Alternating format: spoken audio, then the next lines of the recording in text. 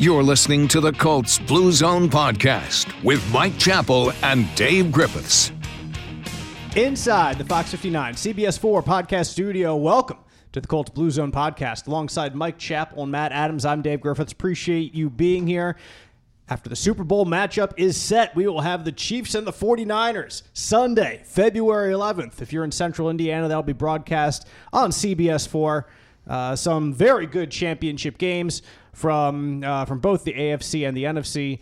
Thrilling throughout, dramatic throughout, controversial perhaps in terms of some decisions that were made. It was beautiful fodder for armchair quarterbacks and Monday morning quarterbacks, very much like us. And I mean, I tweeted at the time that I still thought like you can be. We're referring to the Lions and the 49ers, of course, right now. How the Lions took a 17-point lead, and Dan Campbell stayed with his foot pressed firmly down on the gas pedal, trying his darndest to keep scoring touchdowns and failing on a couple fourth downs. Those failures allowed the 49ers to get back in this game as they kept scoring. The Lions really stumbled, and the 49ers are in the Super Bowl as just about everybody thought they would be at the start of the season. You know, it's funny how things come down to the two teams that most people, most experts would have picked at the start of the year, but it was certainly not for the lack of drama. So before we really get into our Colts coverage for this week, we'll talk a little Pro Bowl as three more Colts are going to be in the Pro Bowl games. Can't just call it the Pro Bowl. They're the Pro Bowl games now. And also we'll dive into Colts wide receivers and running backs currently on the roster and elsewhere. That's kind of our topic of conversation this week. But we do start with conference championship weekend, and very much as we should, I think, with the 49ers-Lions game, because that was the more dramatic one, more talk, more the one that deserves a little bit more talking about. I'll say it that I said at the time that I was surprised they didn't kick the field goal, but that's what Dan Campbell kind of is. I think is the other side of the argument. That he's been aggressive all year. Why would he stop now? As you guys were watching this NFC Championship game, what was your impression of the decisions that went down? I would have kicked the second one. I just would have to tie the game and then put the onus back on the Niners, and they probably would have scored. That would have been a moot point. But and again, I understand that he's aggressive. I understand that. What I wish that someone would have asked, maybe they did, and it wouldn't have gotten answered, is did you go for both, maybe especially the second one, because that's who you are, or because you just didn't trust your kicker? And, you know, they put out there on social media that Badgley was... Michael Badgley, former Colt himself. Really? It wasn't like 70% from 40 to 48 or whatever it was. So, but then my question is, what were the percentages to convert fourth and two, right, as opposed to the 65 or 70% kicker? So, you know, because all the analytics said it was like a flip of the coin. Mm-hmm. You know, but what about how much did the fact that they simply didn't trust their kicker play into it? And if that's the case, shame on them for having that kicker. Mm-hmm. Yeah, at that point, you're right. And Matt, I'll say that if the analytics are a flip of the coin, you understand why Dan Campbell would rather put the game in the hands of Jared Goff, Amon-Ra St. Brown, Jahmyr Gibbs, instead of on the foot of Michael Badgley, if it is really 6 to 1, half dozen to the other. Yeah, it's such a tough call. I mean, we saw this a little bit with Steichen a couple of times this year, where it's like it's okay sometimes to take the points, and I know that there's an analytics component to it, but there's also kind of a gut feeling component to it. And you know, like in that Baltimore game, of course, the Colts did not get very far into Baltimore territory, so they were reserved to taking long field goals, but they took those long. But they didn't force the issue. Right, they didn't force the issue. And I felt like, especially, man, the Lions, that fumble as well just really killed them. And you're just like, you guys need to get something going here. You need to get some points, maybe put a little bit more pressure on the 49ers. And instead of doing that, they just kind of let the 49ers lap them at the end of the game. Yep. If you follow me on Twitter at DaveG_sports, you know that I disagreed with both decisions to go for it. I just thought at the time, like the first one, to go up 3 scores before halftime, you would have had a 17-point lead. That would have been big. And then the second one, of course, to tie things back up, as it were. And I believe you're right, Mike. I think that Badgley's conversion percentage, 40 to 48, is about 70%. And then I think it was 48 plus, or right in that range, is about 50%. So let's just say he makes one of the two. If he makes one of the two, you're tied up at the end of the day. You're going... Or if he makes one earlier, you're winning. You're winning, and it's 3 scores, and possessions are fewer. Like if you're purely playing the percentages, that in that sense, like it just made so much sense to me in both situations to go in the situation. I love aggressive coaching, love it, love going for it on 4th down if the situation is right. I thought in both situations it was wrong, but again, Dan Campbell's the head coach of the Detroit Lions. I am here, the host of the Colts Blue Zone Podcast. It is he has the right to do what he wants to do, and he brought the Lions to a place they have not been in forever and a day. One step away from the Super Bowl, and they've never been to a Super Bowl before. So there's a lot of.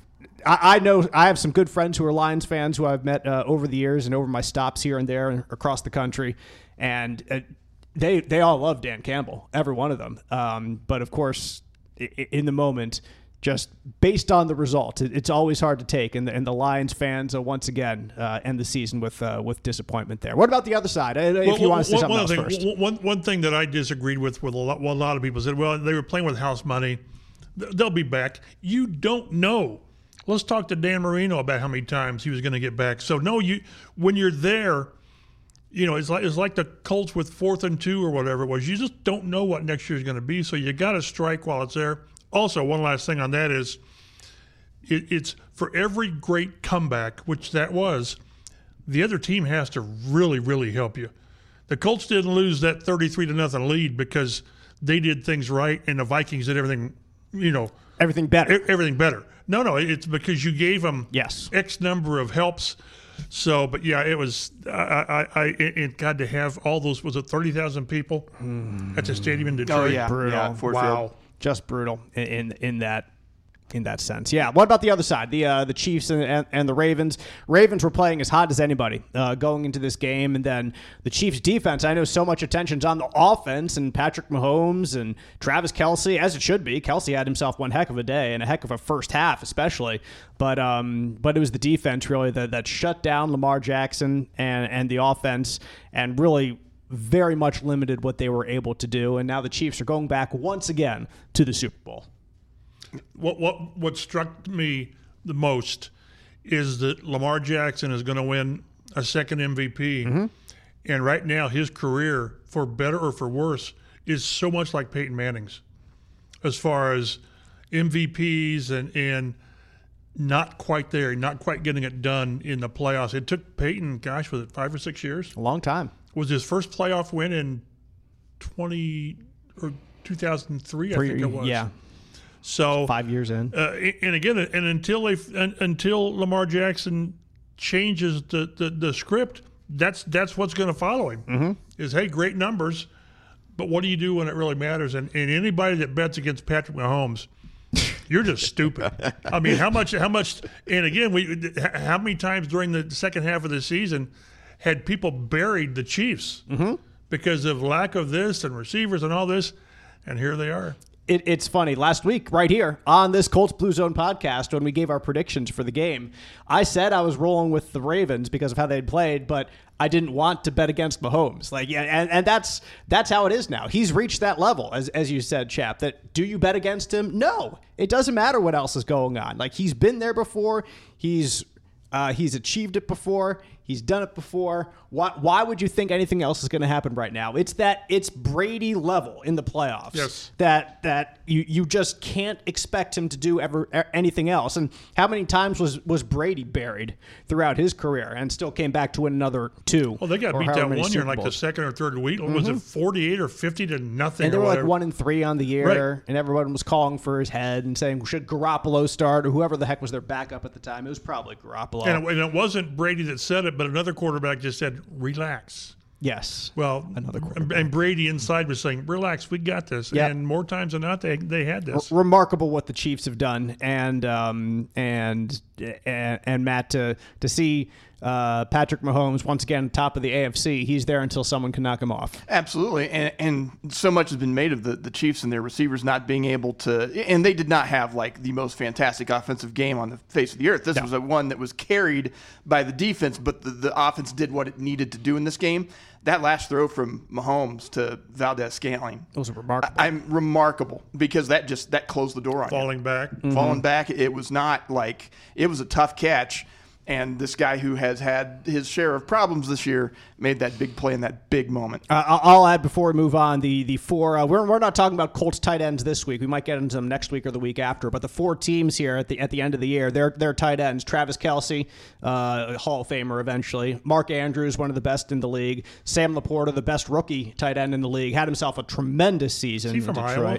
He went to Iowa. They tight end factory. They grow tight ends. And George Kittle, another Iowa tight end there. Four pretty darn good tight ends there on these last four teams that are still alive in the playoffs. And we know the Colts value tight ends. They do. Mm-hmm. So it'll be that'll be a nice show we have on, because I've seen a couple of mock drafts have had them taking the kid from Georgia. That'd be fantastic if he drops that far, Brock Bowers. Yeah, we'll get into tight ends in a future podcast. Like I said, today we're doing wide receivers, running backs in a little bit. First, we'll touch on news around the league. The Falcons have hired Raheem Morris as their new head coach after interviewing Bill Belichick, as Matt points out here in our rundown, about 75 times, give or take one or two.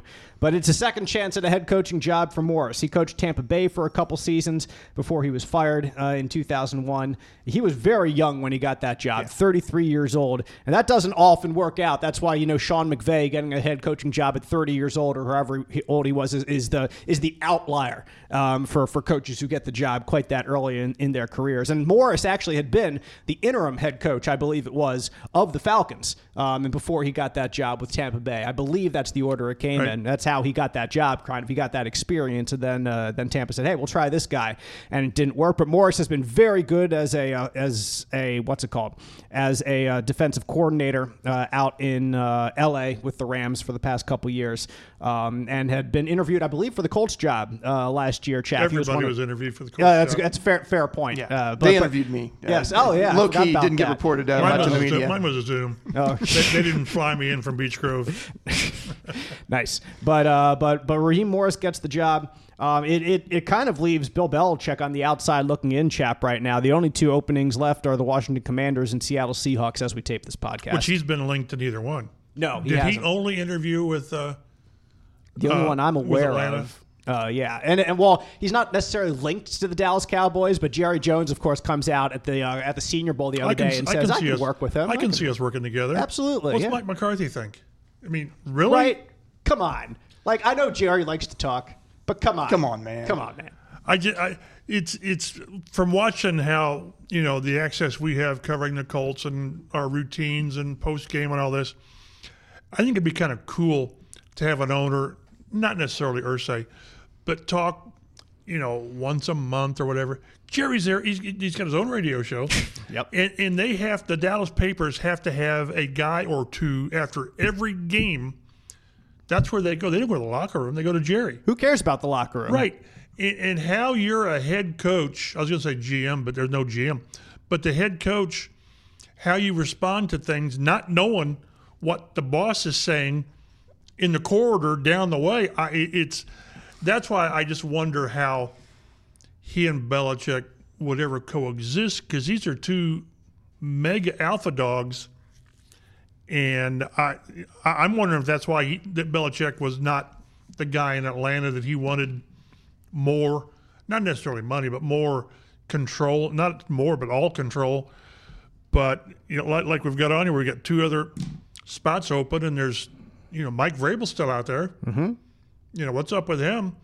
it'd be very interesting to see what these last two spots go to. And, of course, Frank Reich's still out there. Not that I've heard his name linked with anything either there right Even now. Even coordinator-wise. No, haven't heard that yet. That kind of depends on the coaches and who goes where and all that stuff. Other than a small subset of Philadelphia Eagles fans advocating for him to come back as offensive coordinator, I've not heard anything about Frank Reich. How awkward would that be? I'm not saying it wouldn't happen, but wow. Yeah, that'd be something different. I do want to correct something real quick about Raheem Morris. He got the interim head coaching job in Atlanta after his time as head coach in Tampa Bay. Tampa Bay, he had the job back in 2009. He was with the Falcons between 2015 and 2020, and then kind of filled in after Dan Quinn was fired after starting the season 0-5. Anyway, the Commanders' job should be attractive because they have a top pick there in the draft. They're going to get a nice quarterback to build around for the future, you would imagine there, or a boatload of picks if they want to kick the can down the road and go with someone else in the future. So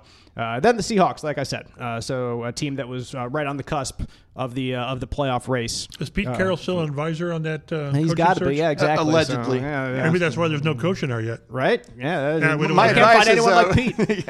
Yeah, right. Pete just steps right back in all of a sudden. No, that's probably not going to happen. Colts, 3 Colts added to the Pro Bowl games roster. We already knew that Quentin Nelson was a selection before this the fill-ins. He's 6 for 6 now, right? He is, yes. 6 years, 6 Pro Bowls. Amazing. Yes, it is. And joining him, the first 2 announced were Ryan Kelly and DeForest Buckner. They were Pro Bowl alternates. We already knew that. They're going to fill in for Chiefs players Creed Humphrey and Chris Jones, who, of course, will be slightly busy in the coming weeks as they get prepared for the Super Bowl. And then, how about it? Your Pro Bowl quarterback. Didn't have him on my bingo card. For the Indianapolis Colts, Gardner Minshew himself. Unreal. And it's a funny way how it happened. Like, I was looking yesterday when the announcement came on the NFL's website, and they tell you there, everyone, like, who they're filling in for. And for Gardner Minshew, it said TBA. I was like, what's going on here? What are we doing? We're just throwing him in for the heck of it, that he gets to go into the Pro Bowl because. But hey, we're not complaining. Gardner's certainly not complaining. He can call himself a Pro Bowler for the rest of his career now. It's on there. They don't remove that. Exactly. And he was not listed as an alternate at first. There were a bunch of other quarterbacks. There were like 6 ahead of him. There were like 6 Colts that were listed as alternates. Yes, there were. Yeah, because Pitt and Zaire Franklin also were alternates, if I recall. Zaire still deserves that spot. Let me tell you about that. He put that on social media. And he let everybody know. Exactly. He knew exactly what he thought. And he was 100% correct as well. That. Yes, we'll include that. But now Gardner Minshew is a quarterback going to the Pro Bowl games after everyone and their mom apparently is just saying, nah, I can't make it. So whether it's Patrick Mahomes going to the Super Bowl, Lamar Jackson stepping aside, whether it's Josh Allen for whatever the heck reason, whether it's who else was there? Trevor Lawrence with his injury coming into the year. I think Justin Herbert as well. Justin Herbert as well for some reason if he was injured near the end of the year. C.J. Stroud gets a spot there in the Pro Bowl games as well as a fill-in for either Mahomes or Jackson or however it works. Supposed to with work. Both of those guys stepping down. So, but this might not quite be at the same level as Tyler Huntley getting a Pro Bowl nod for 5 starts a couple years ago. But to say that Gardner Minshew had a Pro Bowl season still kind of makes me shake my head a little bit and be like, all right, if that's what it comes down to. Yeah, that's again, you don't know the process. And more and more, the Pro Bowl has just lost its luster as far as what it means. And when we do the Pro Football Hall of Fame, our selection meeting, Pro Bowl or All Pro means a zillion times more than a Pro Bowl. I remember back in the day, a Miami Dolphins linebacker, John Offerdahl, misses the first 11 games of the season with a torn pec or something, and he makes a Pro Bowl because it was so much on name value.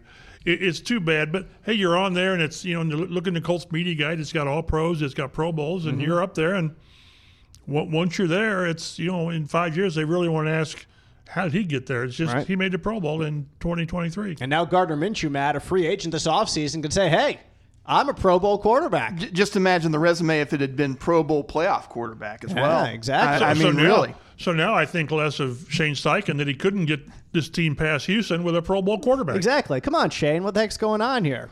gracious sakes alive. But we will see exactly what... Will you watch any of the Pro Bowl stuff? I highly doubt it. I will probably see clips on Twitter, and that's about it. I don't think I'll tune in. It's crazy. Everybody's been complaining and piling on about how bad it is, and it's always it'll draw more than an NBA game. Honestly, it will. But the last memorable moment I have from the Pro Bowl is when Sean Taylor almost killed Brian Moorman, like 20 years ago, however long that was. So I mean that speaks to it's not like it's interesting at the time, but it doesn't have any lasting impact. It seems like. Well, and it's the one All-Star game that you just can't play it because it's physical, and these guys, and that's where it got to be, to where they had to go to flag football and all these skill tests, because players, they got to the point that they weren't even doing anything because they weren't going to put themselves in harm's way, which I understand. Yep. And for defensive linemen and offensive linemen, it's the most farcical of farces. They stand up and they sort of push each other. And you can't do anything. Right. Well, and then I mean, gosh, in the course of a normal game, a guy gets pushed over onto the back of your leg, and then it's a grievous injury. And even in a Pro Bowl, something like that could just accidentally happen with this sport, just the way it is. They had a guy back in the day. Again, I'm always dating myself, but Buffalo had a running back named Robert Edwards.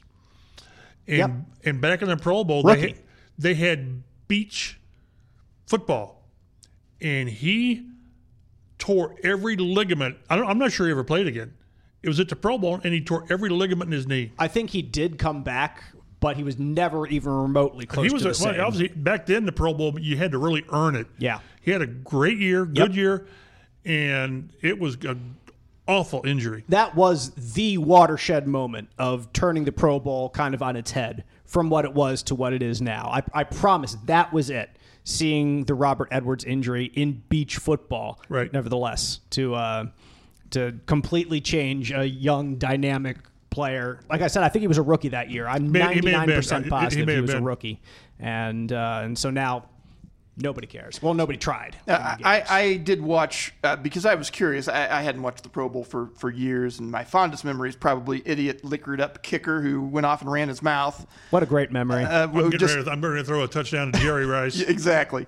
But I did watch last year because it was the first time they'd done the format, and you had Eli and Peyton Manning mic'd up because they were the respective teams' coaches, and there was some fun little gamesmanship and stuff like that. But as far as a sporting event goes, not high entertainment value. No, instead, we will see kick-tack-toe. We'll see dodgeball. We'll see best catch. We'll see so many other competitions out there. They're doing a long snapping trick competition as well. Might be kind of interesting. And then they will have the championship.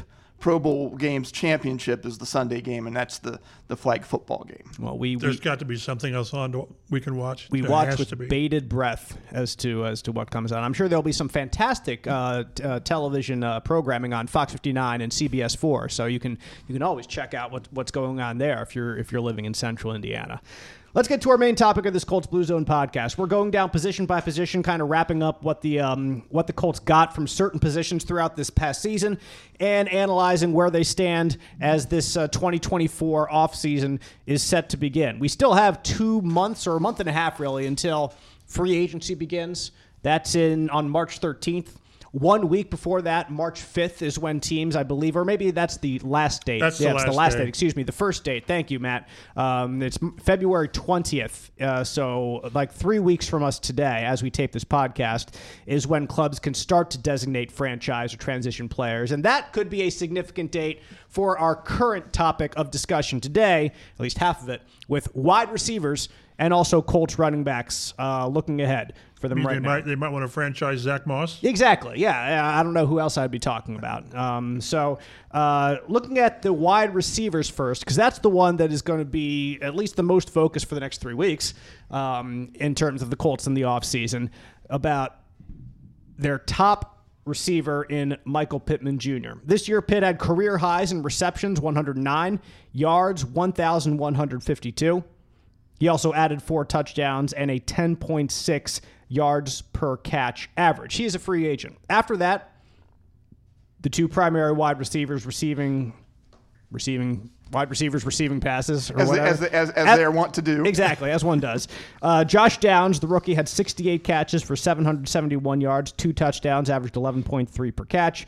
And also Alec Pierce, 32 catches. He had 2 touchdowns, averaged 16.1 yards per catch, and led all receivers, Alec Pierce did, with over 1,000 snaps on the Colts. Who was their number 4 receiver? Do you remember? Catches? I would imagine it was Isaiah McKenzie. Yep, 11. Yes, 11. So it is a big drop down after those top 3.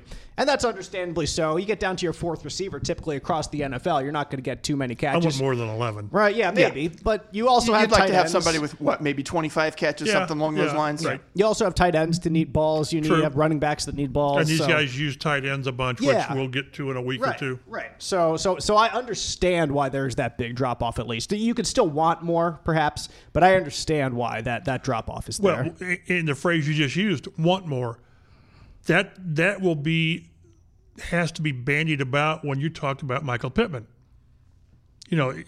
I will be beyond stunned if he's not back next year. The question is it the franchise tag, which is roughly $21 million, or is it going to be one of those $22 to $25 million a year contracts? And I think it's a very valid argument. I was looking, and he's had the last 2 years, his first 2 years, he averaged 12.9 and 12.6, I think it was. 12.6 and 12.3. The last 2 years, with over 200 catches, he's averaged 9.9 per catch. That's just not what you want from your number 1 wide receiver that you're paying $20 million plus to. Right, and the internal discussion that they need to have and they will have is that a function of him being, this is who he is, or is this what we have reduced him to with our quarterbacks?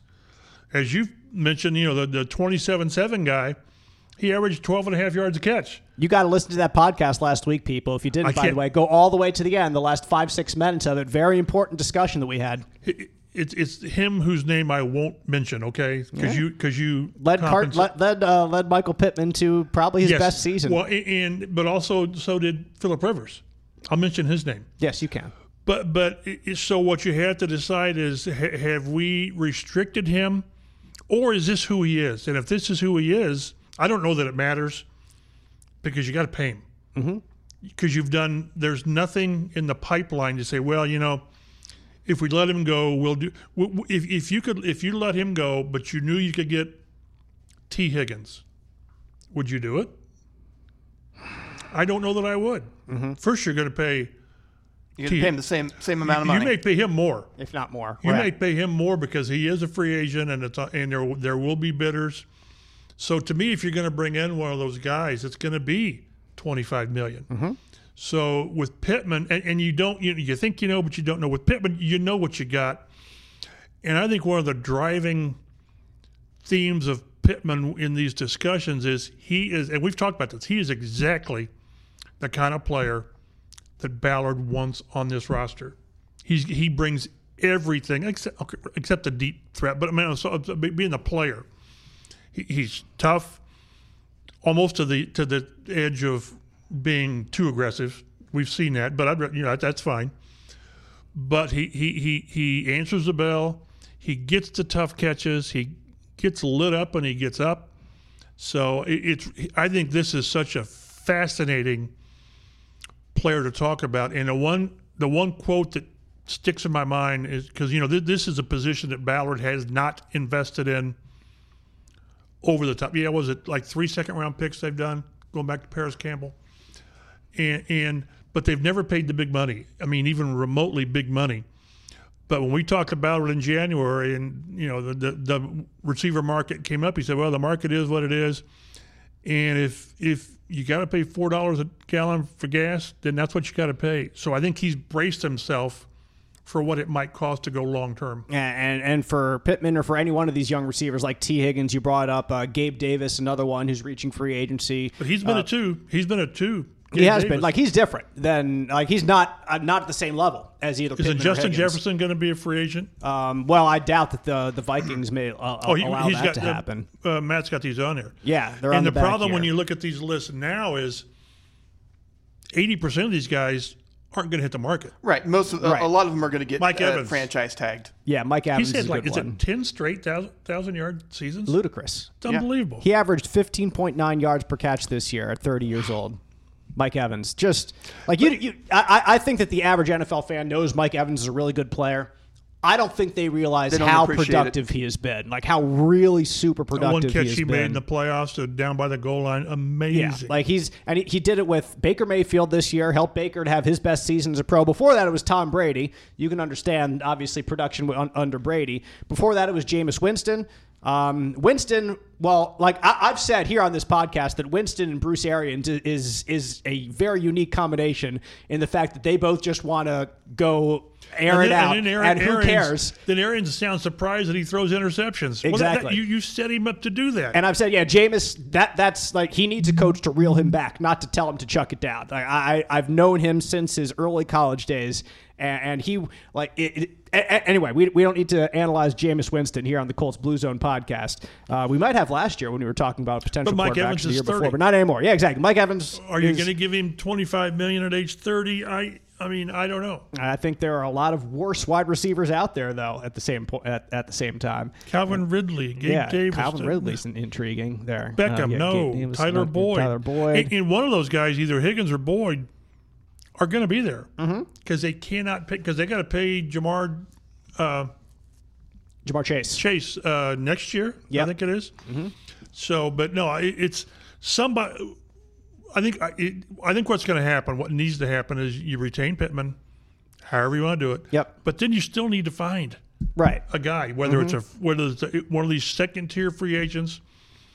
Yes, a draft pick, I guess, but I'd rather have a veteran guy as my second or third guy. Mm-hmm. You have a young guy right now in Josh Downs and another in Alec Pierce that you're really trying to 2 years. Exactly, that you're trying to develop. And Pierce, you could argue, has been incredibly limited in his development the past 2 years because what he does best, the Colts quarterbacks have not done well the past couple years. And that's why, again, you go back to Michael Pittman and what his yards per catch has done these past 2 years, averaging less than 10 yards per catch over the last 2 years combined. Well, it's because you've had Matt Ryan at the end of his career throwing him the ball, and it's because you've had Gardner Minshew throwing him the ball, who doesn't have the best deep ball out of all the quarterbacks in the NFL. Now, he's had a couple pretty ones to Alec Pierce. I'm not saying he can't throw it deep, but I am saying he does not do that often. And that is not part of his strength as a quarterback, his big strength. I don't know. He's a Pro Bowl quarterback, though. So maybe he does everything better than we think he does. I'm not changing my opinion of Gardner Minshew. No. But still. But with Michael Pittman, let's talk about what the Colts could do. We have the option. The Colts have the option of franchise tagging him, and that would be, like you said, somewhere between $21 and $23 million. I think it's $21.7. Okay, but so there we go. $21.7 million for just this year, and that's a hard number for you. You get it. If they do that, they get him for one more year, and then after that, you can franchise tag him again, but that number goes up higher for that second year. A good couple $1 million. And then if you want I'm not sure if it's 120% or there, because it's one thing people need to realize, and I had to look it up. The franchise number for these tags, it's the average of the top five of the position over the last 5 years. Right. That's just so you don't have a Tyreek Hill thing come in and just blow, just spike the market. So, and one thing that you might get to, so I'll just beat you to it, is if you franchise him, we need to check and see when he needs to be here. Because I don't think they see him on OTAs, and I just don't. No, I doubt it. I just don't. Now, maybe I just don't. I think you see him at the end of training camp or after they break camp. Yep. And again, what that does to your relationship with your quarterback, Anthony Richardson, who needs reps with him, that is not good, I would say, in that light. But here's the deal. If you're the Colts, who else is out there as your number one? Like, who else is your go-to guy? I like Josh Downs, and I like Alec Pierce. Neither one is remotely a one. This isn't like T.Y. Hilton, and maybe, no, they are who they are. And if you really want to go elsewhere, Mike Evans is a number one. But, if he gets away from Tampa Bay, I would be stunned. Like, they're going to either franchise him or get him set to a deal. Who else here could be a number one receiver? Maybe Calvin Ridley. Maybe. Maybe T. Higgins. Maybe he just looks really good because he's got so much around him, and he's got a great quarterback behind him as well. That's very possible. And you worry about that with Gabe Davis too, because he's got Josh Allen and he's got Stephon Diggs. So if you're gonna invest in someone, why not invest in the guy who already has some experience with Anthony Richardson, who has shown earlier in his career with quarterbacks that have better arms that he can be somewhat of a 12, 13 yards per catch guy and be your number one, and say the last 2 years, well, he was just kind of limited in what he could do. We limited him. So then, right. So then your decision becomes, do you franchise tag him or try to sign him? And obviously the Colts want to sign him, I think. Like Chris Ballard wants to sign him to a long-term deal. He said, I realize we can use a tag. I think he even said it's a tool, is what he said. And it's sort of, I don't know whether he said it or implied it. It's something we don't want to do. But I keep thinking that a long-term deal for Pittman, 22, 23, whatever. Now, Pittman's got to be reasonable. Whatever reasonable is in free agency. Right. He can't come. I don't think he gets 25 from these guys. I just don't. And if he pushes it, then they'll franchise tag him. Yeah. But I just, again, I think if you can get him for that reasonable $23 million, I don't know. And I guess reasonable is just both sides negotiating in good faith. The top 10 receivers, the average is about $20 million.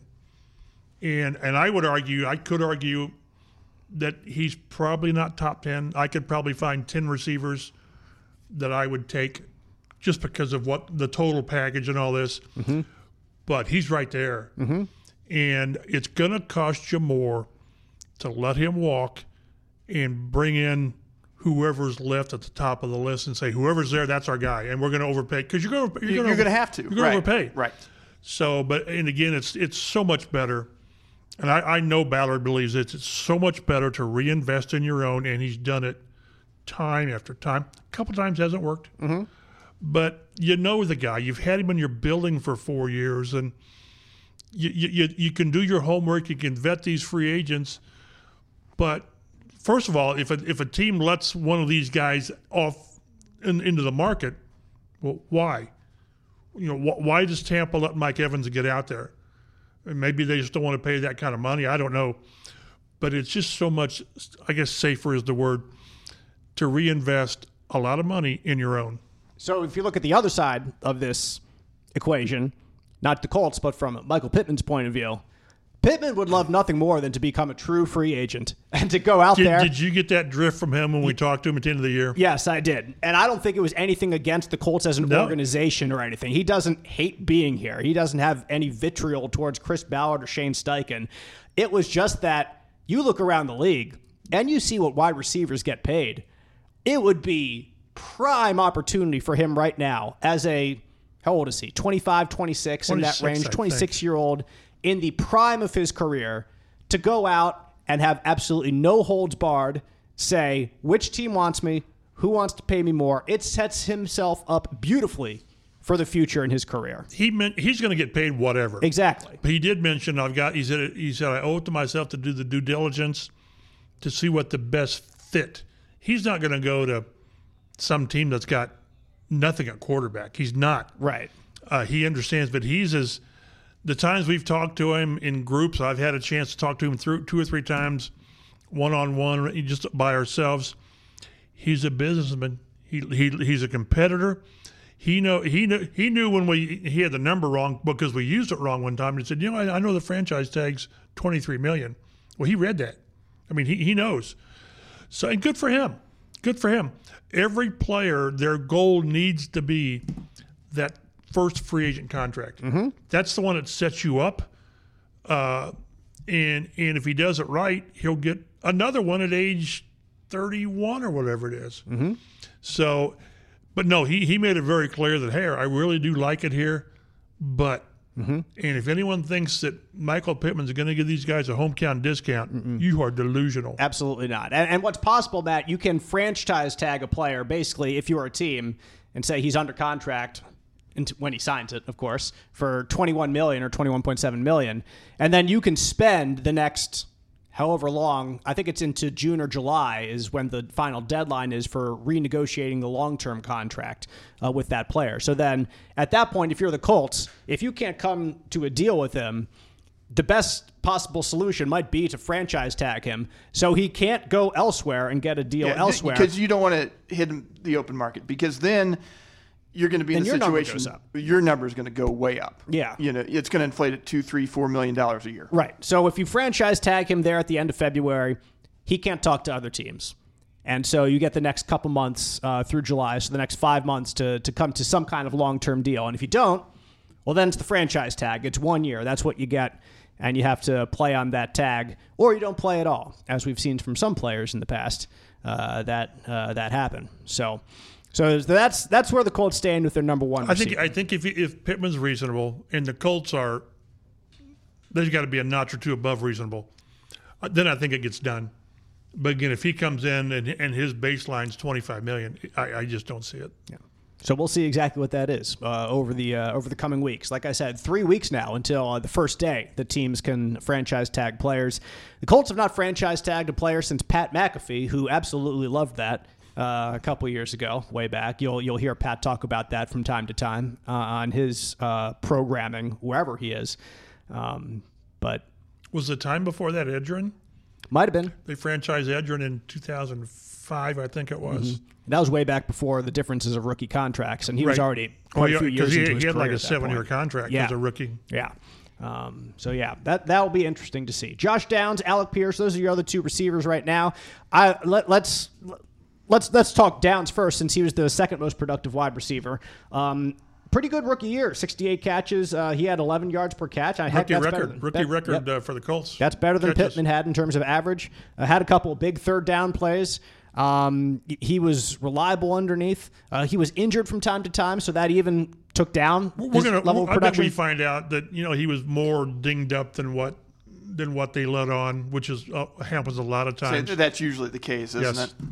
I just got a ESPN breaking news alert, by the way, from Adam Schefter on my phone. The Seahawks are expected to hire Ravens defensive coordinator Mike McDonald as their new coach. So there you go. Another defensive guy like Raheem Morris. And then there was one. Yep, exactly. Now there's one. It's the Washington Commanders. We'll see where they go. But anyway, Downs really eagerly anticipating seeing what he can do next year.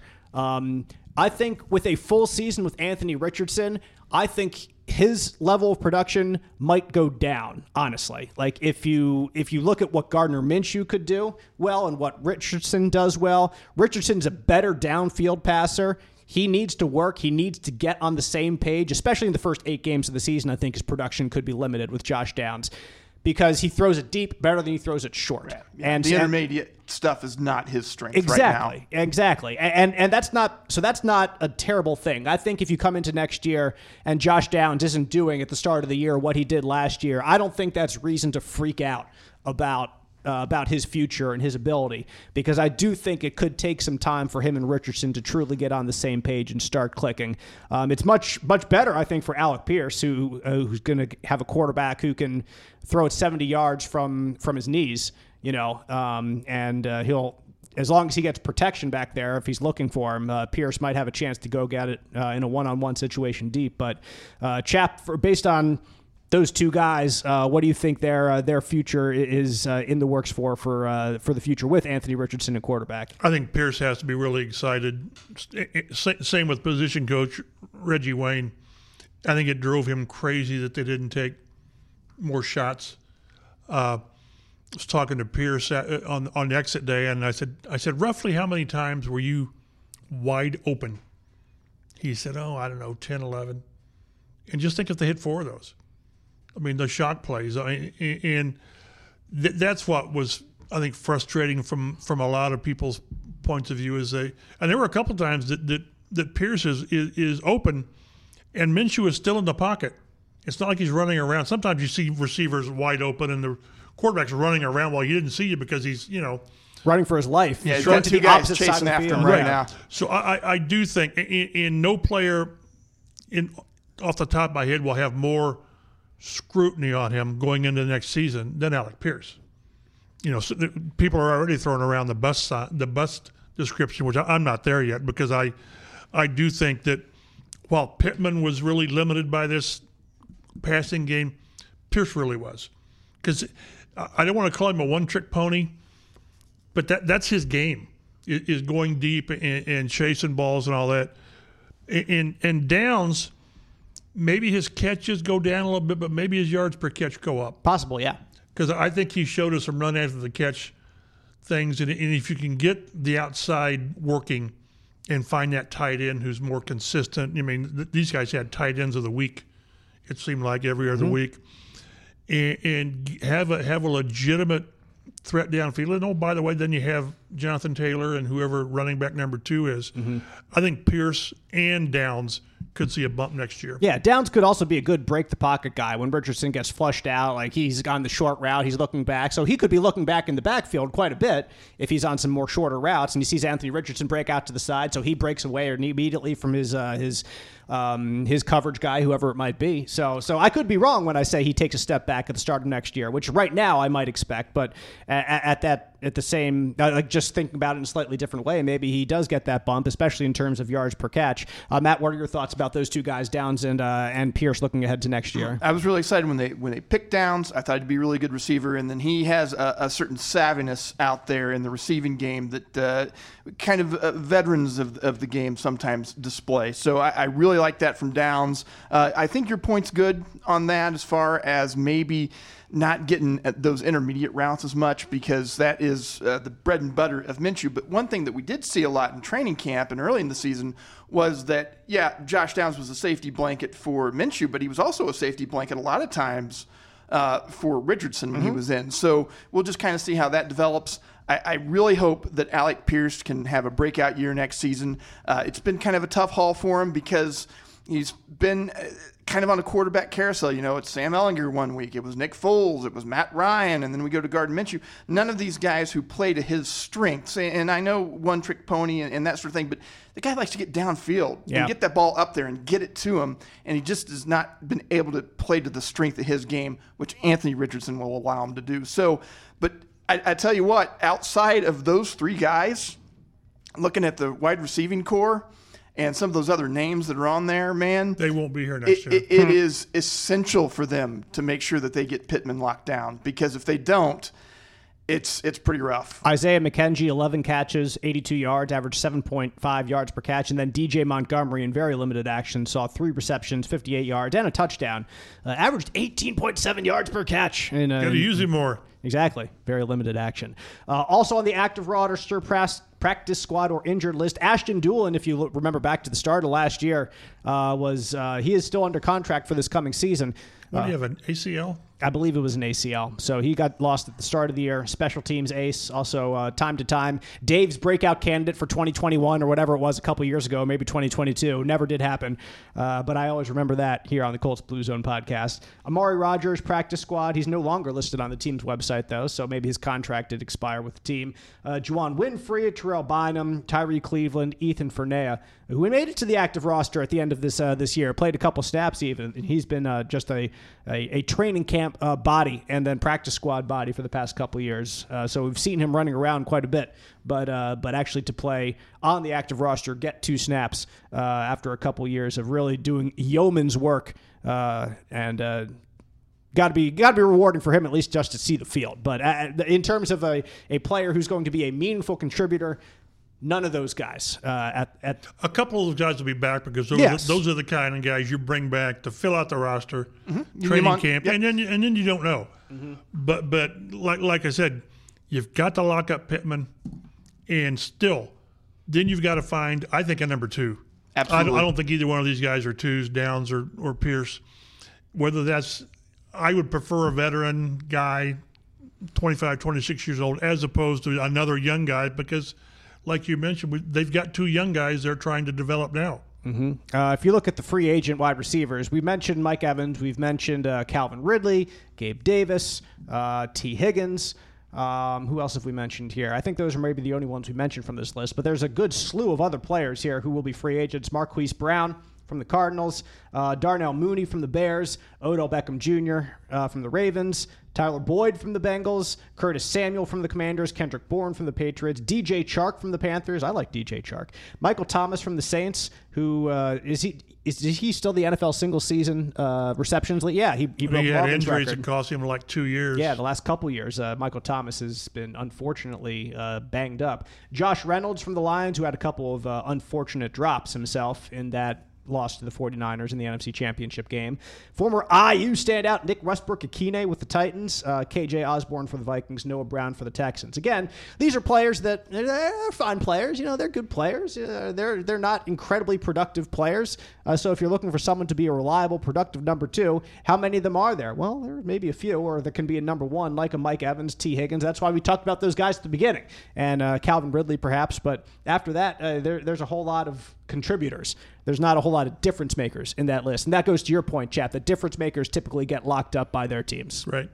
Yeah. But again, one of these guys, one of these type of guys needs to be on this team because, again, so much, at least next year, even moving forward, you got to give the quarterback a good supporting cast of skilled players, or you're simply wasting his early years.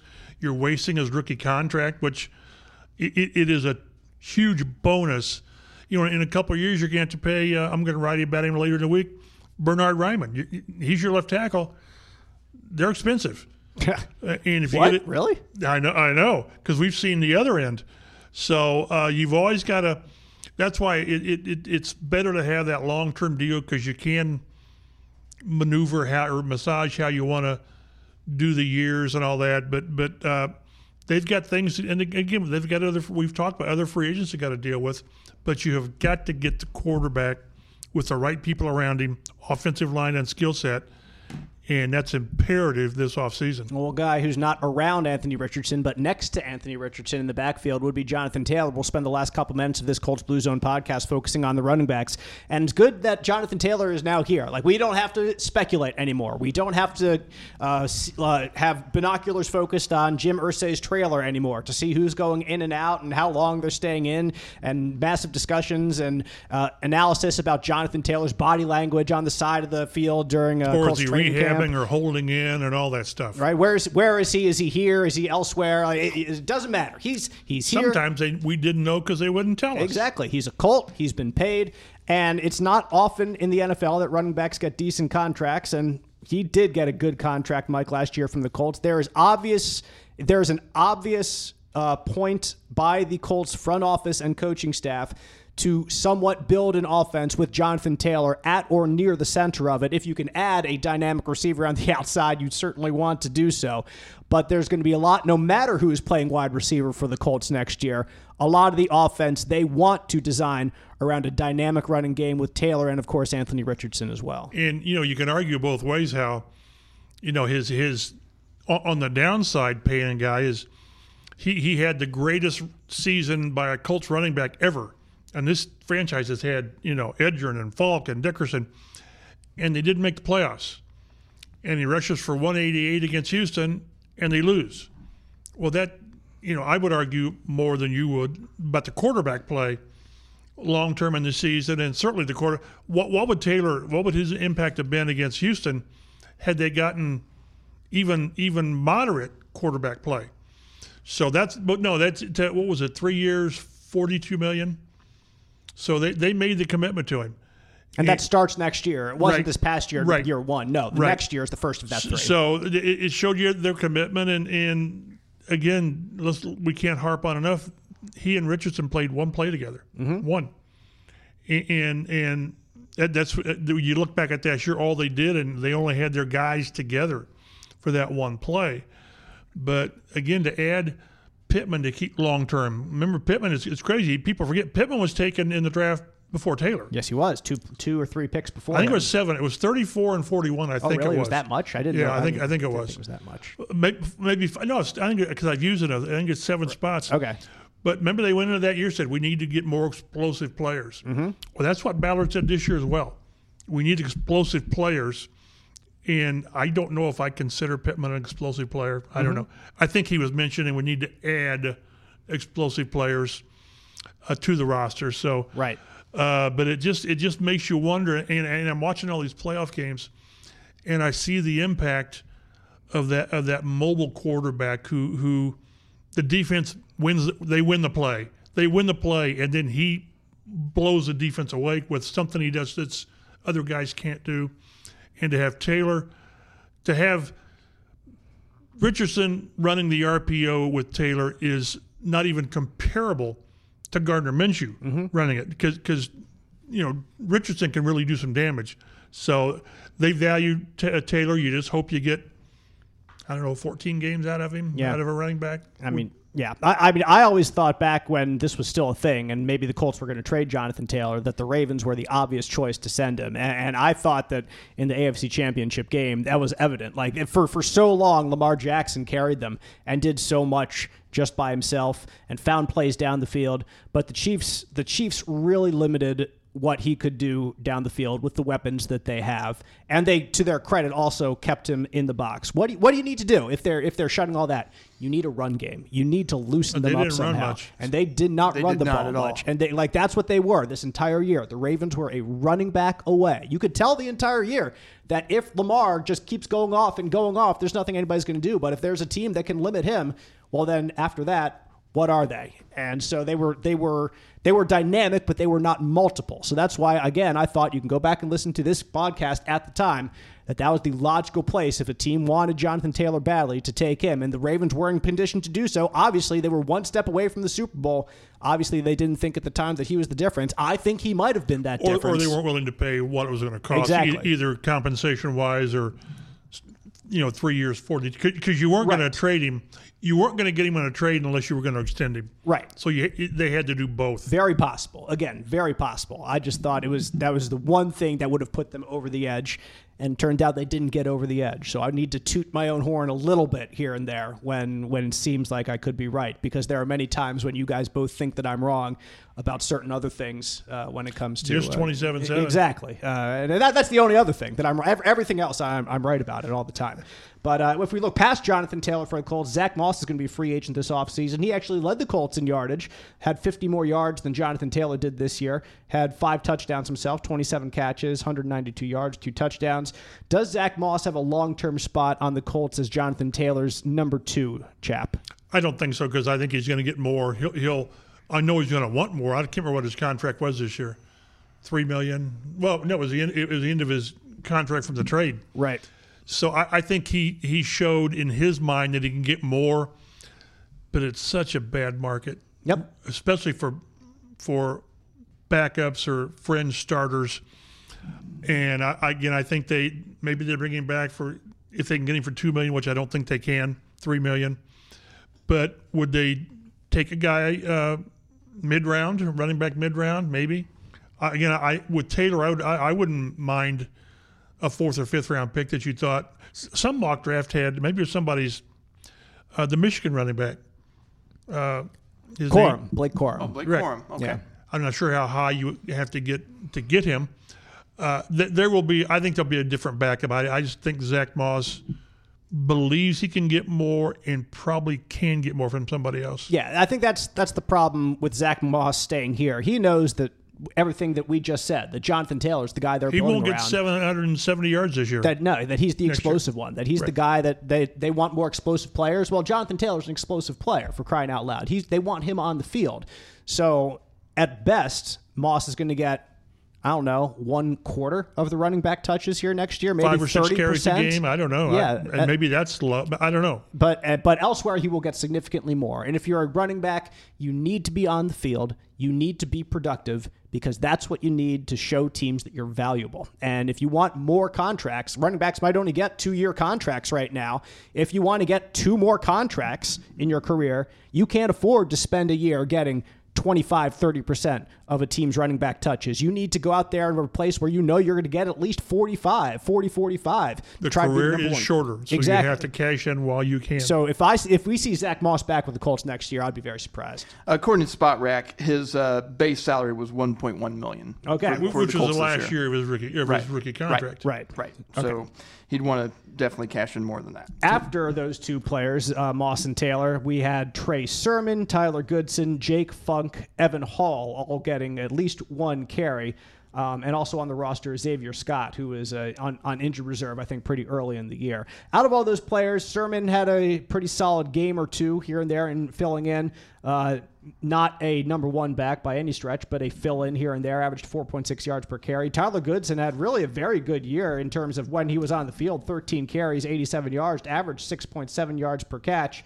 Had 6 catches for 9 yards, but... She had 7 for 11. Exactly. It was just the one that was... You can argue not the best pass. You can argue should have been caught. I don't think we need to rehash that now. We've done plenty of that over the past podcasts. But both of those guys showed some production in limited roles. You could argue that either one of them or both of them could be signed on to be part of the Colts backfield in the future.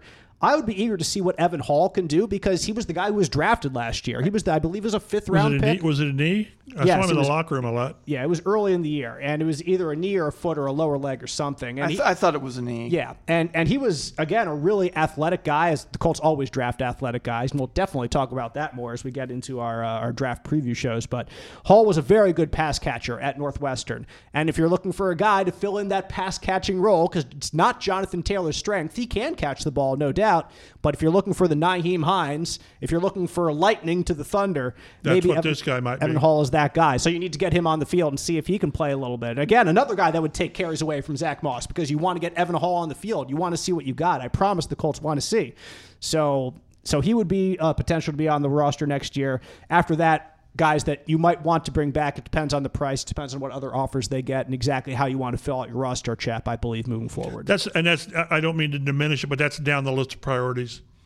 They'll fill out the running back room, but again, I'd be more inclined to think they'll take a mid to a late round pick on a running back as opposed to getting one in early free agency because they're not going to pay for a backup running back. No. Or if they don't draft somebody late, they are very, very good at unearthing an undrafted free agent from somewhere. Mm-hmm. Yeah. I wouldn't be surprised if it's Jonathan Taylor, Trey Sermon, Evan Hall, and then a draft pick. If those are your 4, that makes a lot of sense. And then after that, unrestricted free, or not unrestricted, undrafted rookies, like you said. Like if it looks something like that next year, that would make a whole lot of sense. That makes a lot of sense for the Colts. Exactly. If you're you're not going to invest much more in the running back room because you just invested a ton in Jonathan Taylor. Gave over the mother load to Taylor. Yeah. So that's what wide receivers and running backs look like. Over the course of the future, we have certainly plenty to talk about for the rest of this Colts roster. We have offensive line, tight ends, secondary, defensive line, linebackers, special teams to kind of break down where the Colts go from here. Super Bowl's coming up. Of course, the final Pro Football Hall of Fame vote will be announced over the coming weeks as well at the NFL Honor Ceremony next week.